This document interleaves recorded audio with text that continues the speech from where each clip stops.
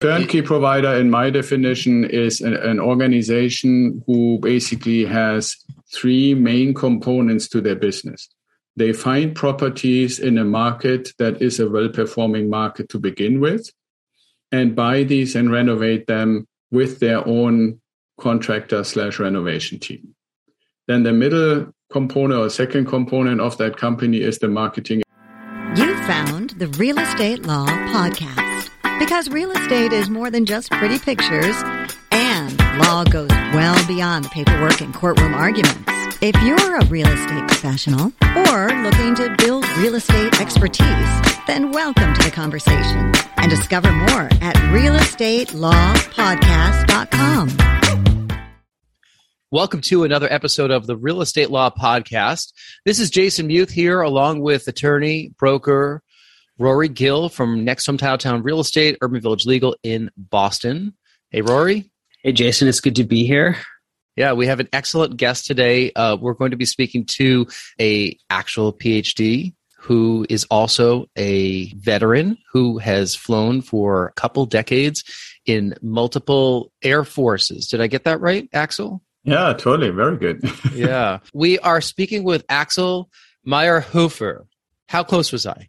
Very close, yeah. Very close. Okay, I did take German until 10th grade, and I did not want to say that to you beforehand because now you're going to hold that against me and try to say some words to me. That we're even now. I was 2 minutes late, so, we're even now. We're trying something different. I'm outside today in the beautiful sun porch, so hopefully we won't have too much background noise, but the weather was just too nice not to. So I know, actually, you're in sunnier territory than we are. Massachusetts gets, not as much sun as places out west. So where are you today? And tell us a little bit about your background. Yeah, I'm at our home office in the San Diego area. We got 295 days, and we have one of those today. So, yeah, it's pretty good. 295. I think that's a couple hundred more than we normally get, right, Rory? Yeah. That's why it's happening right now. We have a beautiful day. We have to be outside. We can't let it go to waste. Yeah, absolutely. So Axel is the founder of Ideal Wealth Grower, and we have a lot of great things to talk about today with Axel, including getting over analysis paralysis and taking the first step toward passive income and reaching your time freedom point, how to earn your first turnkey property, and why residential real estate investing is a good plan for your money. I think those are things that a lot of our listeners are searching for this information from us, from other podcasts. There's a lot of it out there on the internet. I think that, we feel more confident ourselves with our investment strategy, the more of these stories that we hearing from an expert like yourself, Axel, I think is going to be really beneficial to both us and other people who are real estate investors and looking to capture their time back, because time is much more precious than money, in my opinion. So Axel, we'd love to hear about your background and kind of how you found your way into the work that you're doing, helping people find their time back and their freedom through real estate. Yeah, so you mentioned the work in the Air Force. When I got out of school, I originally wanted to fly for the airlines, but they didn't hire at the time. And several people said, well, if you're that desperate to fly, why don't you join the military?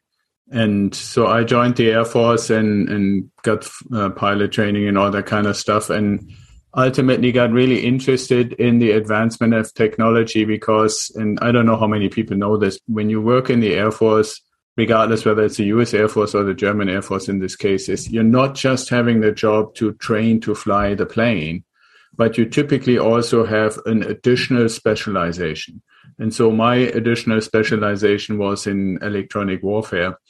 And that included, in a nutshell, how and what systems can be used to make somebody in a plane aware that there's a threat from the ground or from other planes trying to kind of shoot you down. Mm-hmm. And I was fascinated by that, and I wanted to learn more about it, and actually asked, how can I get more in depth, especially since the plane I was first introduced to learning to fly was literally just fresh out of the factory.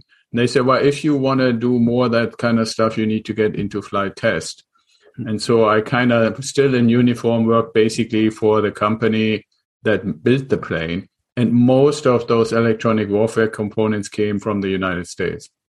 So which meant if you wanted to learn how to actually, what's in them, how do they work, what did the engineers think, and then integrate them in the plane, you had to go there. So I, together with my wife and my daughter, we came to the US quite a few times every time about like 3 to 5 weeks at a time to get training and introduction from these companies. And at some point, my wife said, it would be nice if we could stay a little longer at a time and not just these relatively short sprints.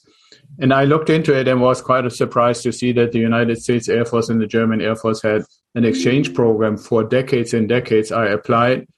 Long story about that I spare you, and got actually accepted, and then came over to become the assistant director of operations for U.S. Air Force Fighter Wing, and flew F-111s. And one thing in this whole, why I'm telling the story about the military, is mainly because anybody who meets somebody at the officer or staff officer level that I was at, you're basically moving around every 2 or 3 years, which also means, especially when you get to a certain rank level, you are not the prime person to get base housing. So you typically have to look around in the community. Okay, what are the housing options? Sometimes bases have, some properties outside of the base where you can stay. Sometimes they say you should find something to rent, and sometimes it just makes more sense to find something to buy. So without really consciously thinking about it, a little bit of an introduction on how is real estate related to where you are and what you can do came from that. And then in 2001, I retired from the Air Force because you get to a point where your body is just not able to handle it anymore.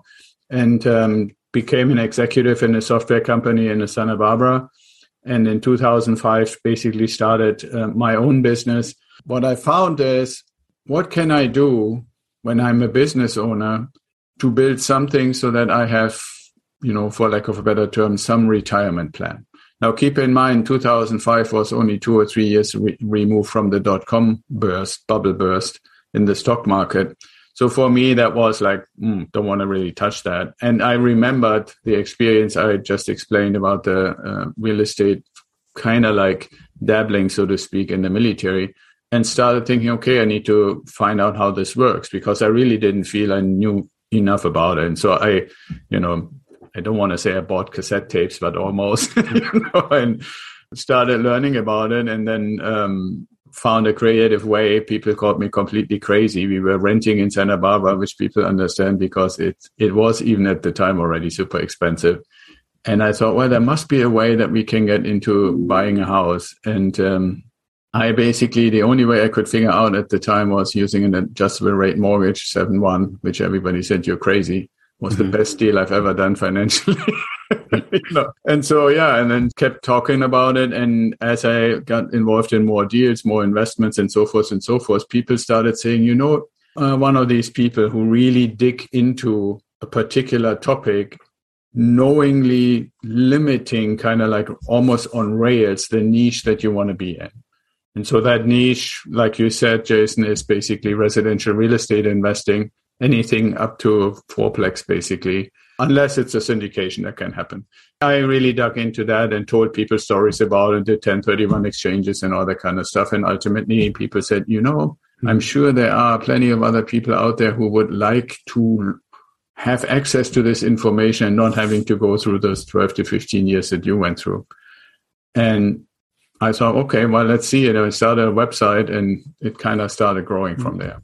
Thank you for your service first and foremost, but also for that, that entire transitionary period you had from being in the service to becoming an expert in real estate investing. Were you largely self-driven, or were there external forces or other people kind of pushing you along the way?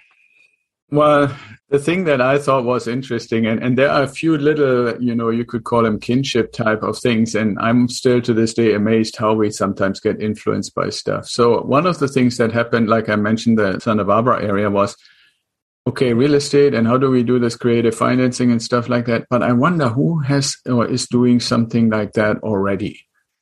And I'm like, what names do I know? And for some reason, my brain said something about, well, there are probably other quote unquote immigrants who went through a similar, maybe not military, but similar. And the name, because at the time it was big in the news, was the Terminator. Mr. Schwarzenegger himself, right? And it made that kinship connection, okay, Austrian, German, close enough, right? Like, and I looked into it and I found out why the guy made tons and tons of money in movies and put most of it in real estate. he was at the time one of the largest residential real estate investors in the state of California. And I'm like, okay, let me look into this a little more. Right? So, yeah, and then, if I catch the bug for something, then I'm trying to learn as much as I can and, did courses and programs and learn more about it. And that's kind of like what triggered it.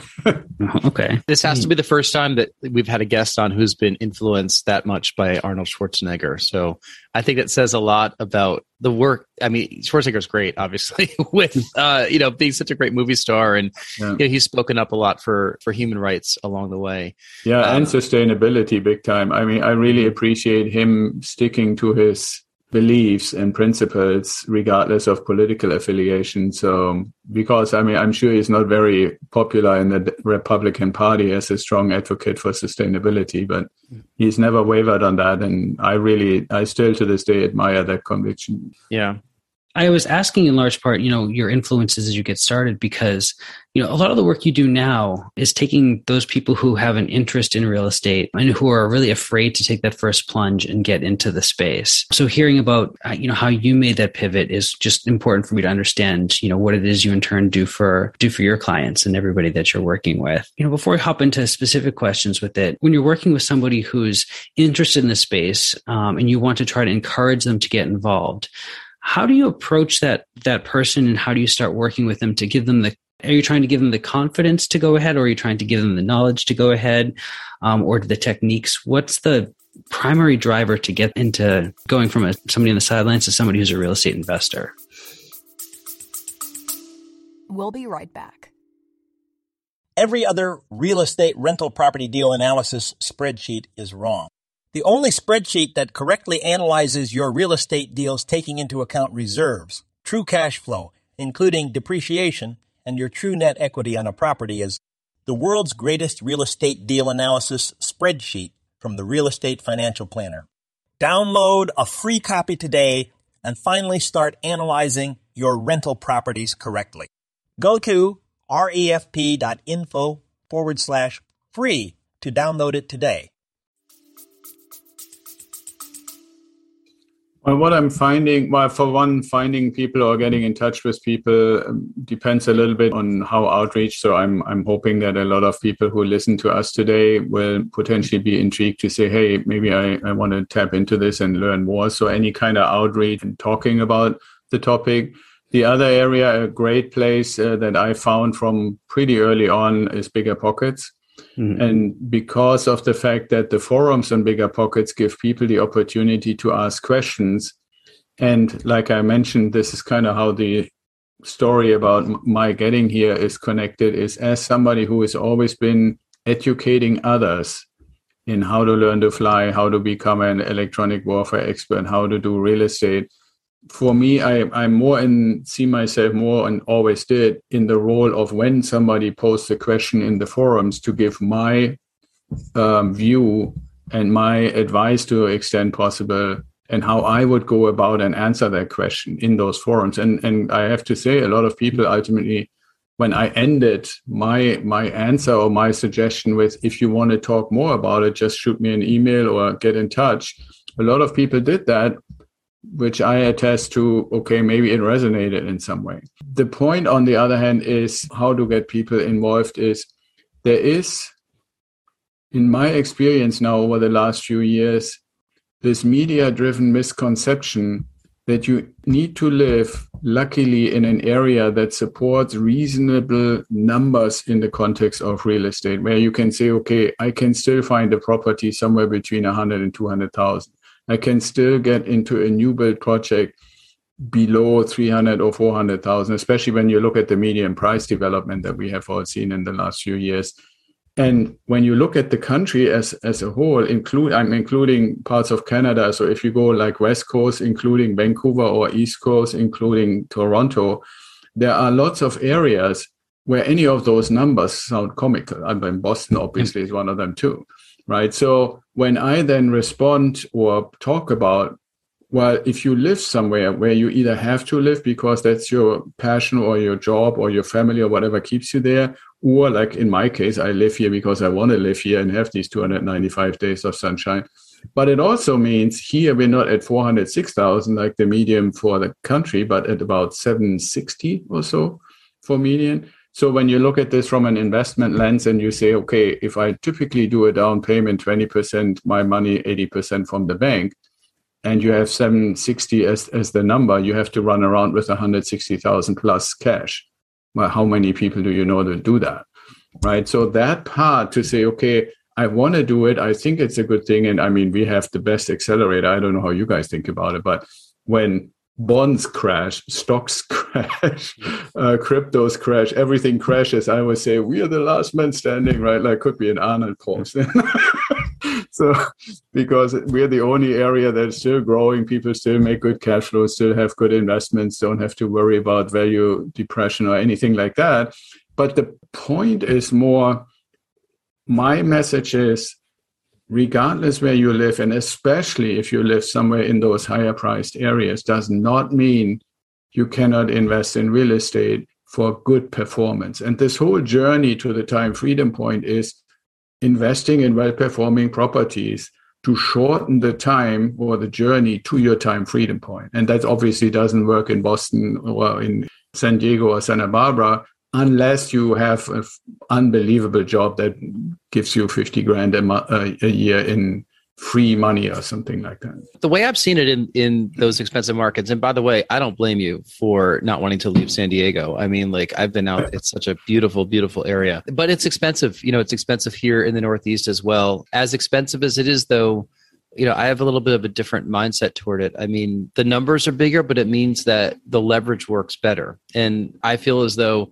if you make the right decisions and you put a bigger percentage into a deal, that's a big property value, $1 million or something like that. You know, when $1 million goes up by 25%, that's $250,000 right there. You know, when $300,000 goes up by 25%, you know, that's $70,000 right there. Did I do that math right? 75,000. It's just the numbers are bigger, like in the early. So if you make the right decisions and make the right bets, you know, I think that the numbers could accelerate a lot more quickly in some of the more expensive markets. But to your point, it is tough to get in. It just is. Yeah, I mean, that's why I agree. But the thing about it is, one thing, percentages in this context leads to nominal results, right? And what I'm finding is, you're totally right. If you say, okay, if I can get $1 million property and had to put 200,000 down, the nominal result, as you just described, is higher. The point that I'm finding in most of our clients' life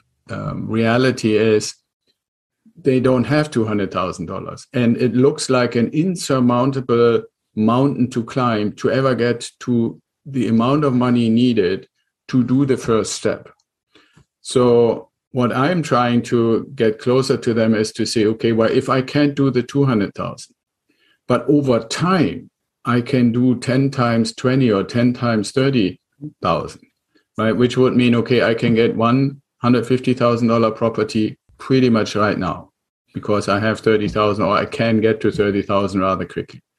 And then I can make a plan how I get to 30,000, another 30,000 in the next 15 to 18 months and get my second property and then and obviously if you do this for a while, then you also gain equity in the properties you did. You can do HELOCs and all kinds of other creative ways.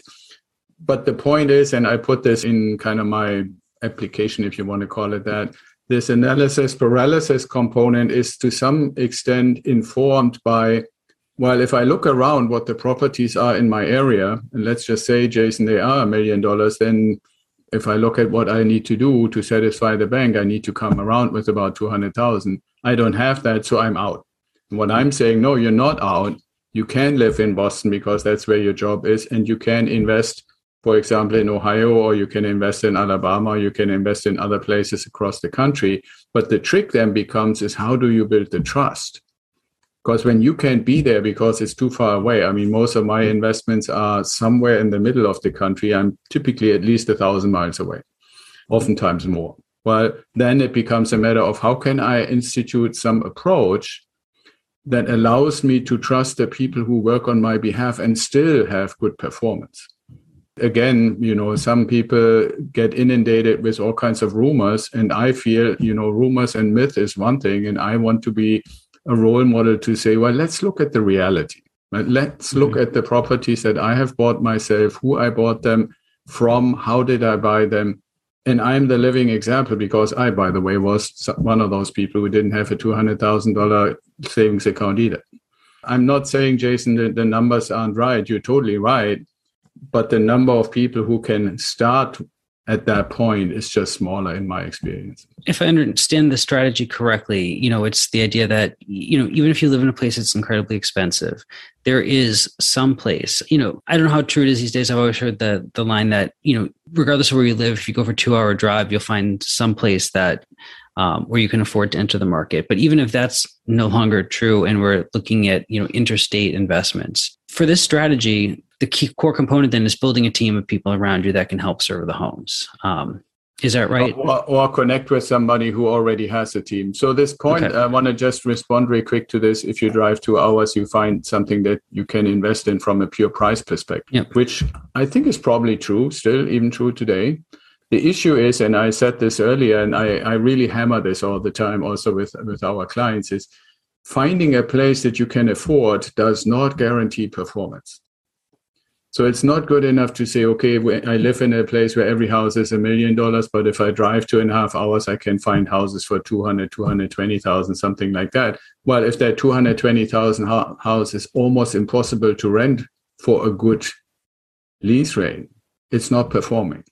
Okay. So if we really want to get to the time freedom point and say, okay, you put out a number, 5,000, 6,000, whatever per month in passive income, that is the performance that needs to be part of it. It's not just the price for the property, but how well does it perform? So you're right, Rory, you can either create a team or you can tap into a team. And so what, for the most part, what we are doing and what I'm showing and teaching and helping our clients with is to invest with turnkey providers, because they did exactly what you just said. They already built a team. Mm-hmm. So when you say turnkey provider, are you saying large corporations? No, a turnkey provider, in my definition, is an organization who basically has 3 main components to their business. They find properties in a market that is a well-performing market to begin with, and buy these and renovate them with their own contractor/renovation team. Then the middle component or second component of that company is the marketing and sales team that advertises those properties, whether they're for cash or for financing and so forth, and basically make it available, typically outside of MLS. So you have to have a relationship to be aware of that. And then the third component, and this is important in my view, and this is what we are very, very focused on compared to other definitions of turnkey. The third component is the fully developed property management component. So if you think about it, the same company finds a property, renovates it, hands it over to marketing and sales, who sells it to you, me, Rory, and then also does the management of that property on our behalf. Now, obviously, why am I so adamant about it is if you know that the property 123 Main Street in Cincinnati, Ohio, that you are currently renovating, let's say, Rory, we're the renovation team director, and Jason, you are the director of property management. Imagine what you would do to him if he does a shitty job on the renovation.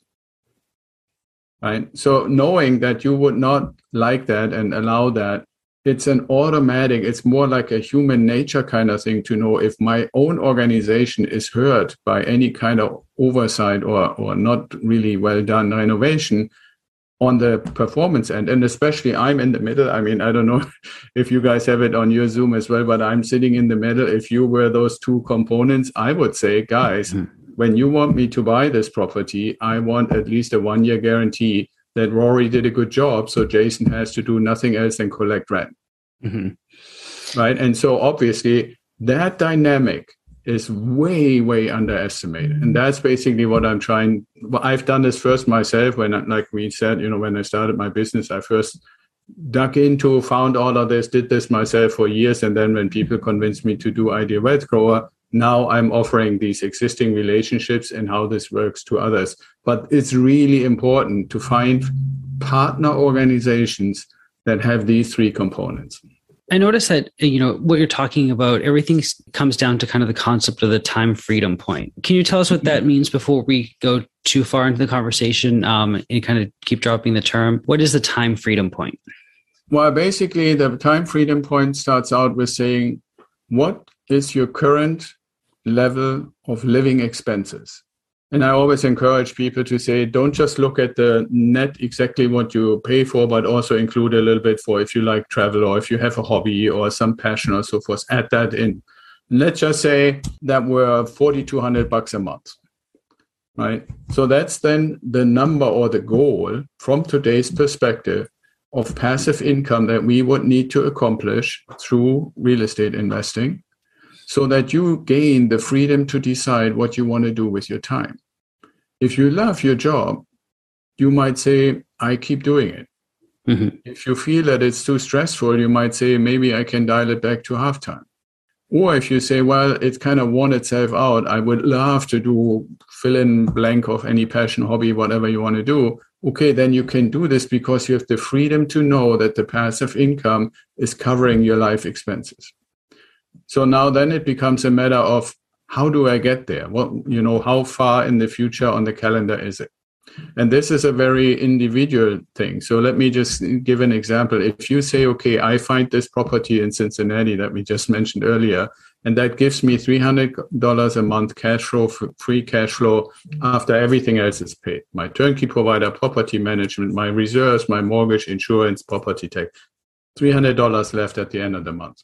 Now you say, okay, 4,200 is what I wanted. Well, if I want to do 4,200, I think I need something like 14 properties. Then say, okay, if we don't have Jason's friend with the 200,000 in the back pocket, how many years does it take to get 14 properties?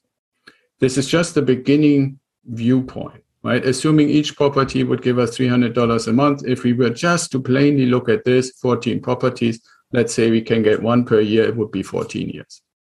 So that's then the plan. Now we look at how can we make it faster. Now, number one, nobody would basically keep the rent from property 1 through property 14 forever at the same amount. And you guys know this, your audience knows this, the cost typically doesn't increase significantly. Property taxes might go up a little, insurance might go up a little, your mortgage is pretty much fixed. So as you increase the rent a little bit, that is almost 100% increasing your cash flow. So 2-3 years in, the $300 has probably become $400.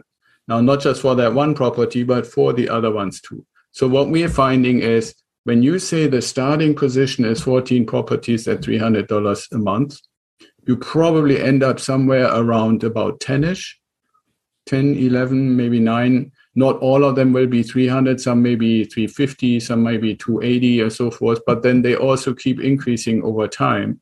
But then also we have inflation, like right now we're feeling this. So the 4,200 that would cover it now, in 10 years from now, need to probably be 6,000. And that's basically the journey. And anything somebody can do, like I'm, for example, teaching people in our community now to do what I call cash flow parking in tokenized real estate, because it's super liquid, but you get cash on cash return between 7.5% and 10%. So most people who go on this journey towards the time freedom point are not saying, I need these $300 and shouldn't need these $300. They should keep accumulating so we can faster and faster buy these properties. Well, the best place to have them accumulate, in my opinion, and again, heroes, last man standing, is right now, if you could put your cash flow in real estate and tokenized real estate on the platforms that we recommend is $50 per token.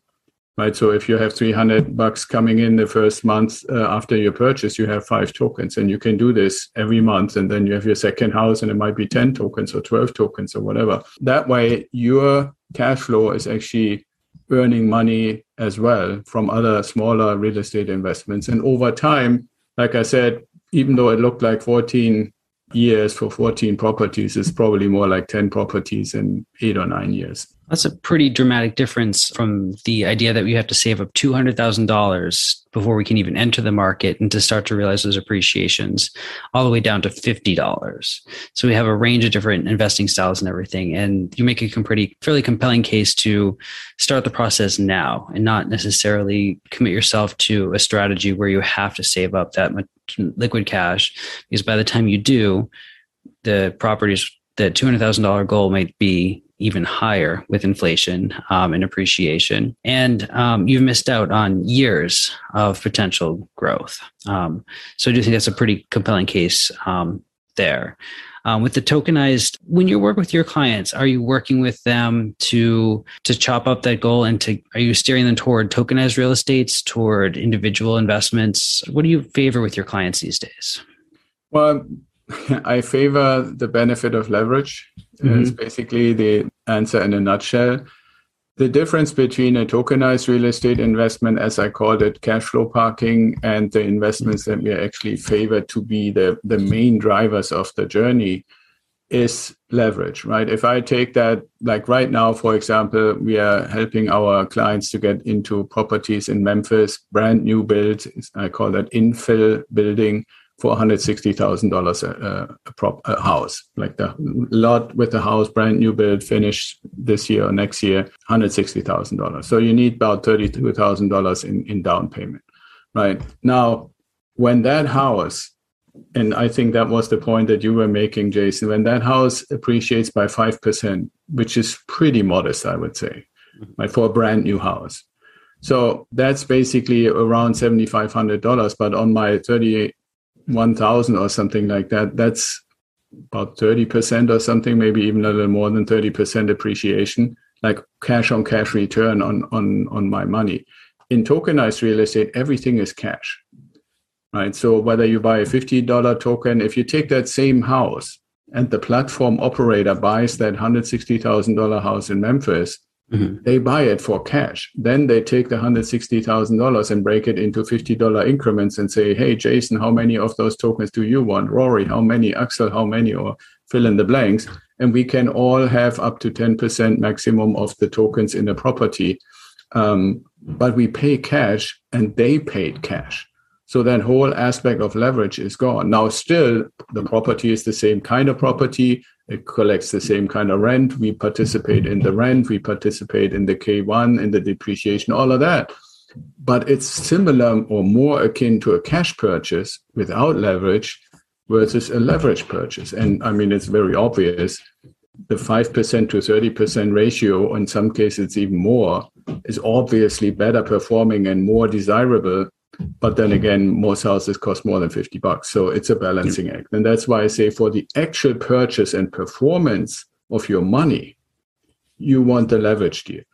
But when it comes to when I get cash flow out of it, which is basically a leftover part of the tenant's money, you want that to perform better than what any savings account in any bank would give you. And you don't want to speculate with it either. That's why I say keep it in real estate. So, you mentioned earlier, we've seen bonds, stocks, crypto, everything crashing. Yeah. Real estate, we're the ones still at the top of the hill because things continue going up and up and up. If you own a number of properties, we're still feeling confident. What's in the crystal ball? Like, is this kind of the direction where you're still advising your clients because of the volatility elsewhere? Like, obviously everyone has a prediction for where things are going. I'm not asking for you to say where interest rates are going to be or whatever, but just as a whole, is there still confidence in your mind in investing in the real estate world? And do you think this will allow people to weather the volatility of the other financial markets pretty well? Well, the short answer would be yes. A little bit more in depth, one thing that I've become very fascinated about and reading and educating myself more and more and more, maybe because I'm believing that I know quite a bit about real estate, but now I try to understand the macroeconomic environment that is kind of guiding. So to your point, I believe that the price side of real estate, on the broader scale, if you're not looking at any kind of special circumstance or particular area with particular circumstance, on the broader scale, I believe we are far, far away from filling in this massive hole on lack of supply that has basically developed between 2010 and 2020. I mean, with the whole financial crisis, from my perspective, builders and the banks, through their regulations and stuff like that, created at least a 10 million unit hole of units of real estate or houses and apartments and condos that are needed in the market. And that's not even taking into consideration the population growth. Right? It would be probably more like 12 million or something like that if you added that in. And even though with the boom that we have been seeing in price appreciation, there has obviously been a big trigger to build more and start new developments, it's still an enormous mountain to climb. And now when you say, okay, well, how about now? Right? Well, now we have the problem that people, and you have to keep in mind, most of these new developments are being built for owner-occupants. Mm-hmm. Now they run into the problem with the Fed increasing rates as they have been and seem to be continued to do for the rest of the year at least. Mortgage rates are at a level that the typical owner-occupant is more and more in the bind of qualifying. So there is most likely in my crystal ball a hesitation to start brand new projects this year and maybe even next year, regardless how long it takes to get the permit, just because you don't really know how many potential owner occupants would qualify at 6 and 7% mortgage interest rates, which is in a sense a good opportunity for us because any inventory that comes on the market and builders who had thought they had it already sold and people have to basically jump off the contracts because they can't afford it anymore, those builders would be looking for you and me and anybody else to say, is there maybe an investor who would buy this property and then rent it out? Because I believe we are always in this balancing act. And right now, with the environment that we are already in and probably going to be in for a little longer, I'd say about next 2.5, 3 years, there will be much more demand on rent and less demand on purchase, except for investors who we love tenants, especially good tenants and good deals. So long story short, I believe that we won't see the same price appreciation as we have seen in the last 2 or 3 years. But in my approach with the time freedom point and the things we discussed before, appreciation is basically the icing on the cake anyway. Right? We're buying this property for the long term to generate the cash flow, not because we are trying to sell them in 5 or 6 or 7 years. So if it appreciates really rapidly, then we would be I would advise my client much more likely to get a home equity line of credit to tap into the equity and buy another property than sell the one just because it got more valuable. Because remember, cash flow performance is the aim of the game. Right. So that's basically how I see it. So price appreciation, I don't think is going to stay as high just because we're kind of getting to a plateau. Demand for rentable units, I believe, will go up. Rents have not really anywhere caught up to the price appreciation. So I believe rents themselves will continue to go up, which to some extent will result in more cash flow. But you could counter argue, well, how does this mean more cash flow when interest rates have been going up like this? And so one of the things that I'm advising our clients is because, well, let's say it this way, I'm advising them to look for more creative financing options like interest only or adjustable rate mortgages. And I can tell you why I'm saying this. I'm looking right now, and anybody can go on nationaldebt.org and see that we are at $30 trillion plus in national debt. Now, last year, the government paid about not quite $600 billion in interest at an interest rate at between 0 and 0.5%. We are already approaching 2, and according to the Fed, they want to go to 3. That's basically saying that's kind of like where treasuries are going to be. So with if you're generous, you could say that's 6 times as much. I don't even want to go there, but it probably means that we're going to look at something like $1 trillion of interest on the debt. How long do you think we're going to be able to sustain that? Politically, I think that's total suicide. So yes, I understand that they want to catch inflation and do something. But when we look at this macroeconomic thing that we call the economy, I don't think it's sustainable for very long. That's why I'm saying from today, 2.5, maybe 3 years, and then at the very latest, the Fed has to come back to something more reasonable, not for us, for investors and homeowners and stuff, for being able as a government to serve our debt and not collapse the whole place. And because of that, then things will be cash flowing a little better again. But in the meantime, if you say, okay, I get a interest-only loan on my mortgage and don't pay any principal for 3 years, why not, right? And that helps you with your cash flow and benefit from the higher rents that you can get. We'll be right back.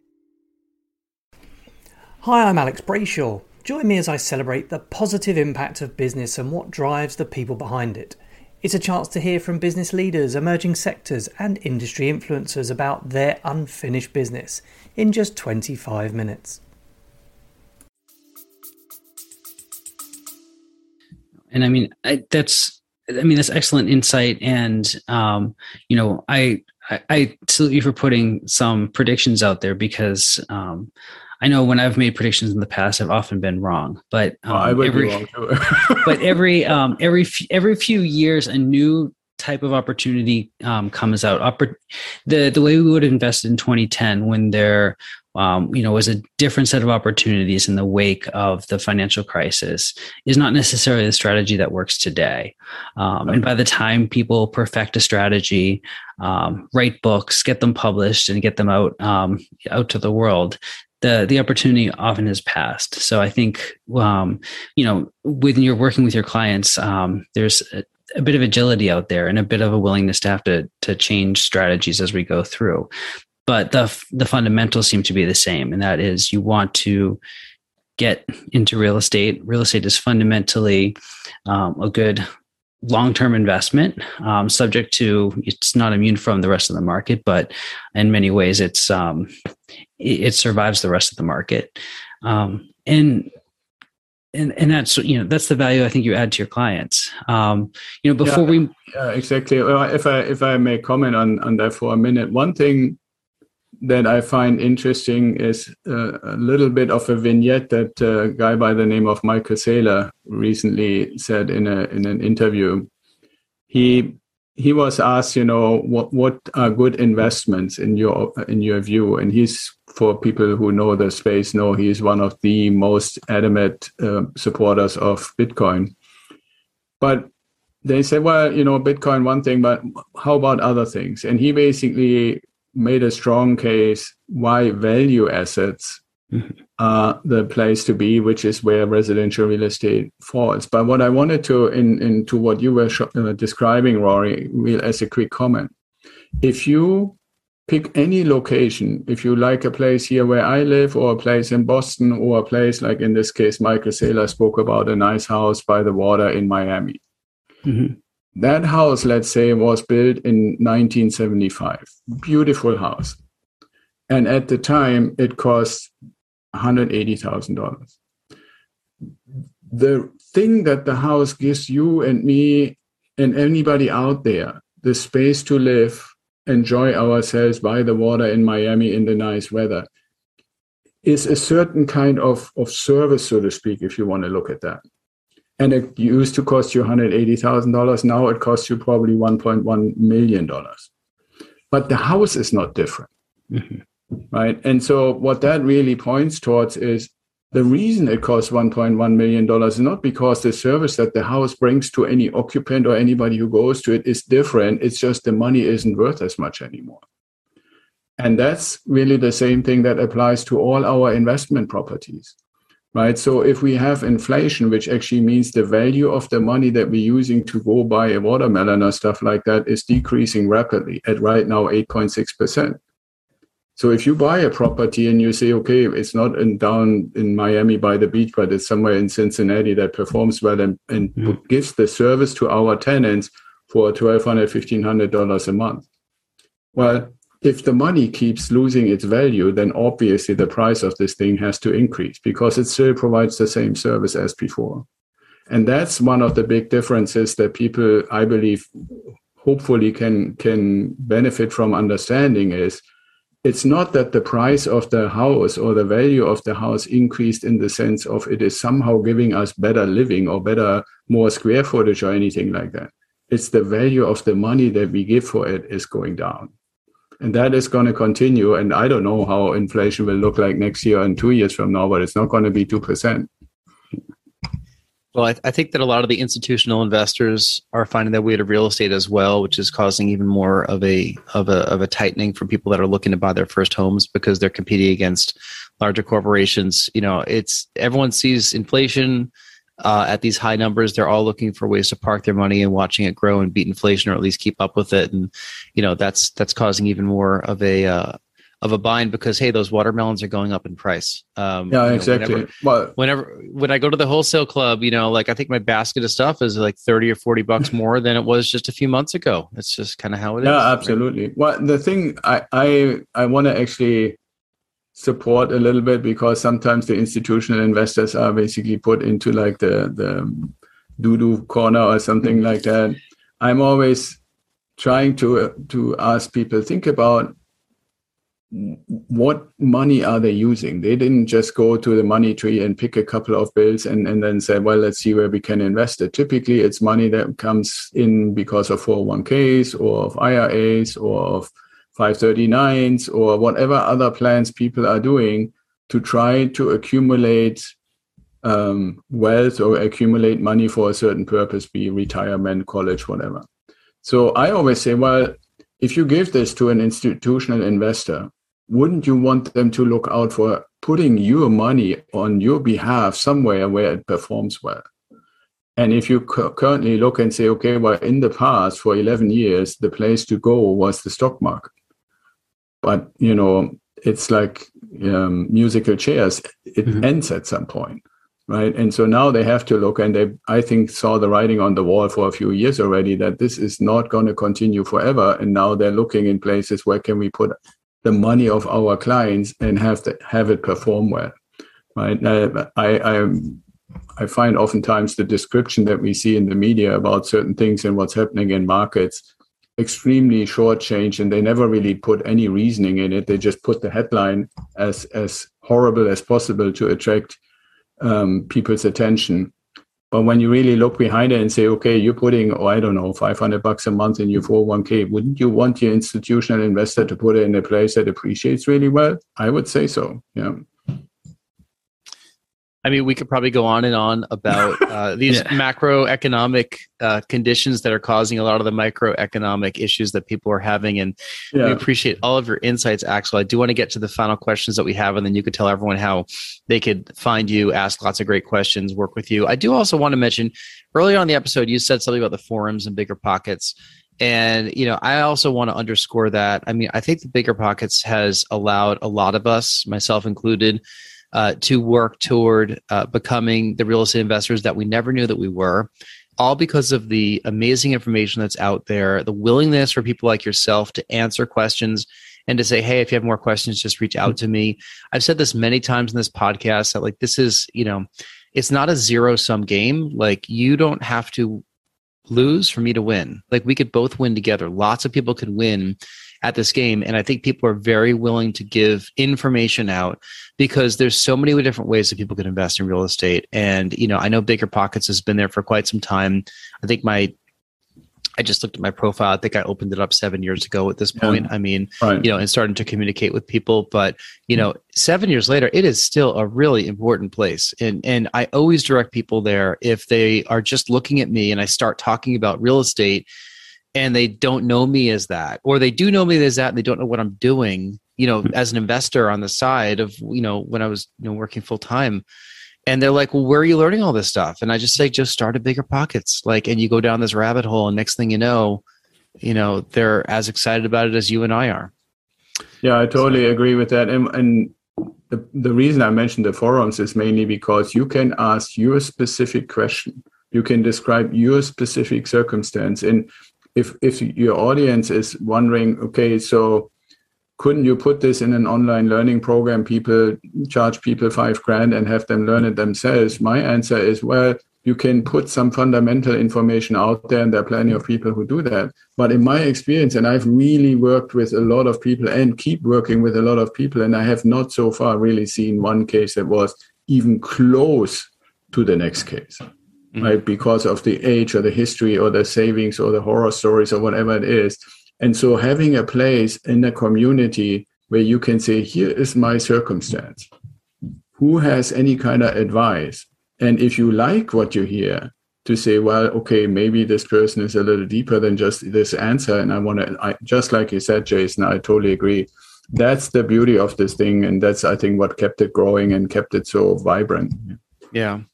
Well, we certainly appreciate all of your insights also. And, the forums and Bigger Pockets is somewhere that I want to invest time in right after this podcast. Like, it just kind of gets me thinking about it again, saying, I want to jump back in that. Sometimes, life gets in the way, but it's such a wealth of information. And I know people that are listening to this podcast are probably Bigger Pockets fans as well. It's where a lot of us right. Got our interest. Why don't we get into the final couple questions that we ask all of our guests, just to get to know you a little bit better. And then we'll allow you to let everyone know where they can get a hold of you. And we'll put all this stuff in the show notes, all the links to your website, social media profiles, everything. First of all, first question, if you can get on stage for a half an hour and talk about any subject in the world with zero preparation, what would that be? Yeah, what I would love to do in hopes of inspiring people to join me or help me is to point out that we have all the technology necessary to make our investment properties environmentally friendly. Right? We know what pipes it takes to collect the water. We know what options there are to put solar panels on them. We know that we can put a battery pack in the garage and charge our electric car, even if we don't have it yet. It can be there and help run our house, and on and on and on, right? There's so much amazing sustainability technology out there. And I would love to advocate for that if I get like a TED Talk or a stage or stuff like that. Yeah, that's a great idea. We have not had anyone talk about sustainability to that extent, have we, Rory?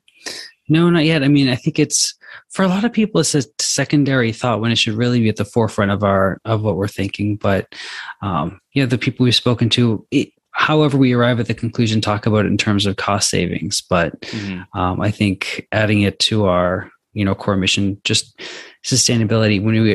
I don't want to go off on a tangent here, but when we just look around at our own neighborhoods and the way we've built and, the way this country's been built over the past few decades, you can see some glaring inefficiencies. And, we can't solve that overnight, but if we put sustainability at the forefront of our investing, we can make a difference.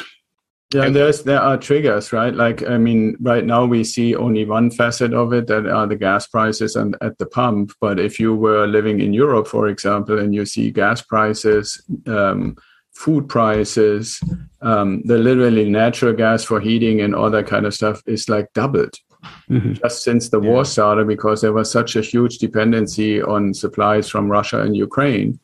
And over there, they're now trying to scramble to find alternatives. Well, my message would be from that stage, like you said, Jason, let's not wait until we're in desperate times. Let's use the available technology and get our stuff done so that we don't ever have to say, well, can I actually buy food or can I pay my electrical bill because I have no solar panel on the roof? Right. Well, I will say, Rory, all the construction trucks that we see in our neighborhood right now for the builders, it says "Build It Green" right there on the truck. So hopefully we've been working with some good sustainable builders here. Right. That would make you proud, Axel. Yeah, thank you. Second question we have for you. Tell us something that happened early on in your life or career that impacts the way that you're working today. Well, there are a couple of things, but the one that I would want to point out is I learned very early on from school and then also into the military, and maybe a little bit because of the sins of my ancestors in Germany, that people are good. And I adopted from that, you don't need to earn anything. You can, when you engage with me, assume that I'm assuming, regardless where you come from, how you look, what color of your skin, what kind of habits or background or whatever, I assume you are good and you want the best for yourself and for other people. Which means as long as you just barely or more than barely meet that expectations, we're already good from day one. You don't need to prove 100 things before I say, okay, Rory, now I can finally trust you. That would never happen. And that was a very important lesson, because throughout my career in all these different places, cultures, and circumstances, it has always served me well to look for the good and get confirmation the good is really there. I kind of subscribe to the same mindset. I mean, like in the Northeast, we don't always trust everybody. You know, you kind of have to earn the trust a little bit. But I go into every conversation thinking like this person is a good person until otherwise proven. And the final question we have for you is: tell us something that you're listening to, or watching, or reading these days. Yeah, I've just finished one. I'm about halfway through the other one, 2 books, and I'm actually become a pretty big fan of Audible. I'm listening more than I'm actually having physically the book. The first one, and they are in that sequence. I'm not saying you have to read them in that sequence, but I would say it's probably helpful. The first is called the Bitcoin Standard, and the second one is called the Fiat Standard. And just for people who say, well, why would I want to read a book about Bitcoin? What I found so fascinating, I didn't know this until I read them, is that they're really in 2 volumes, basically, describing the history and the workings of money. And it's, if you read how fiat money impacts our food supply, our technology supply, our science and stuff in a concise way, I was blown away. So if somebody wants to learn a little bit about the history and the workings of money, I would definitely recommend those 2. Do the books go into the gold standard also, like the fiat money book? Yep.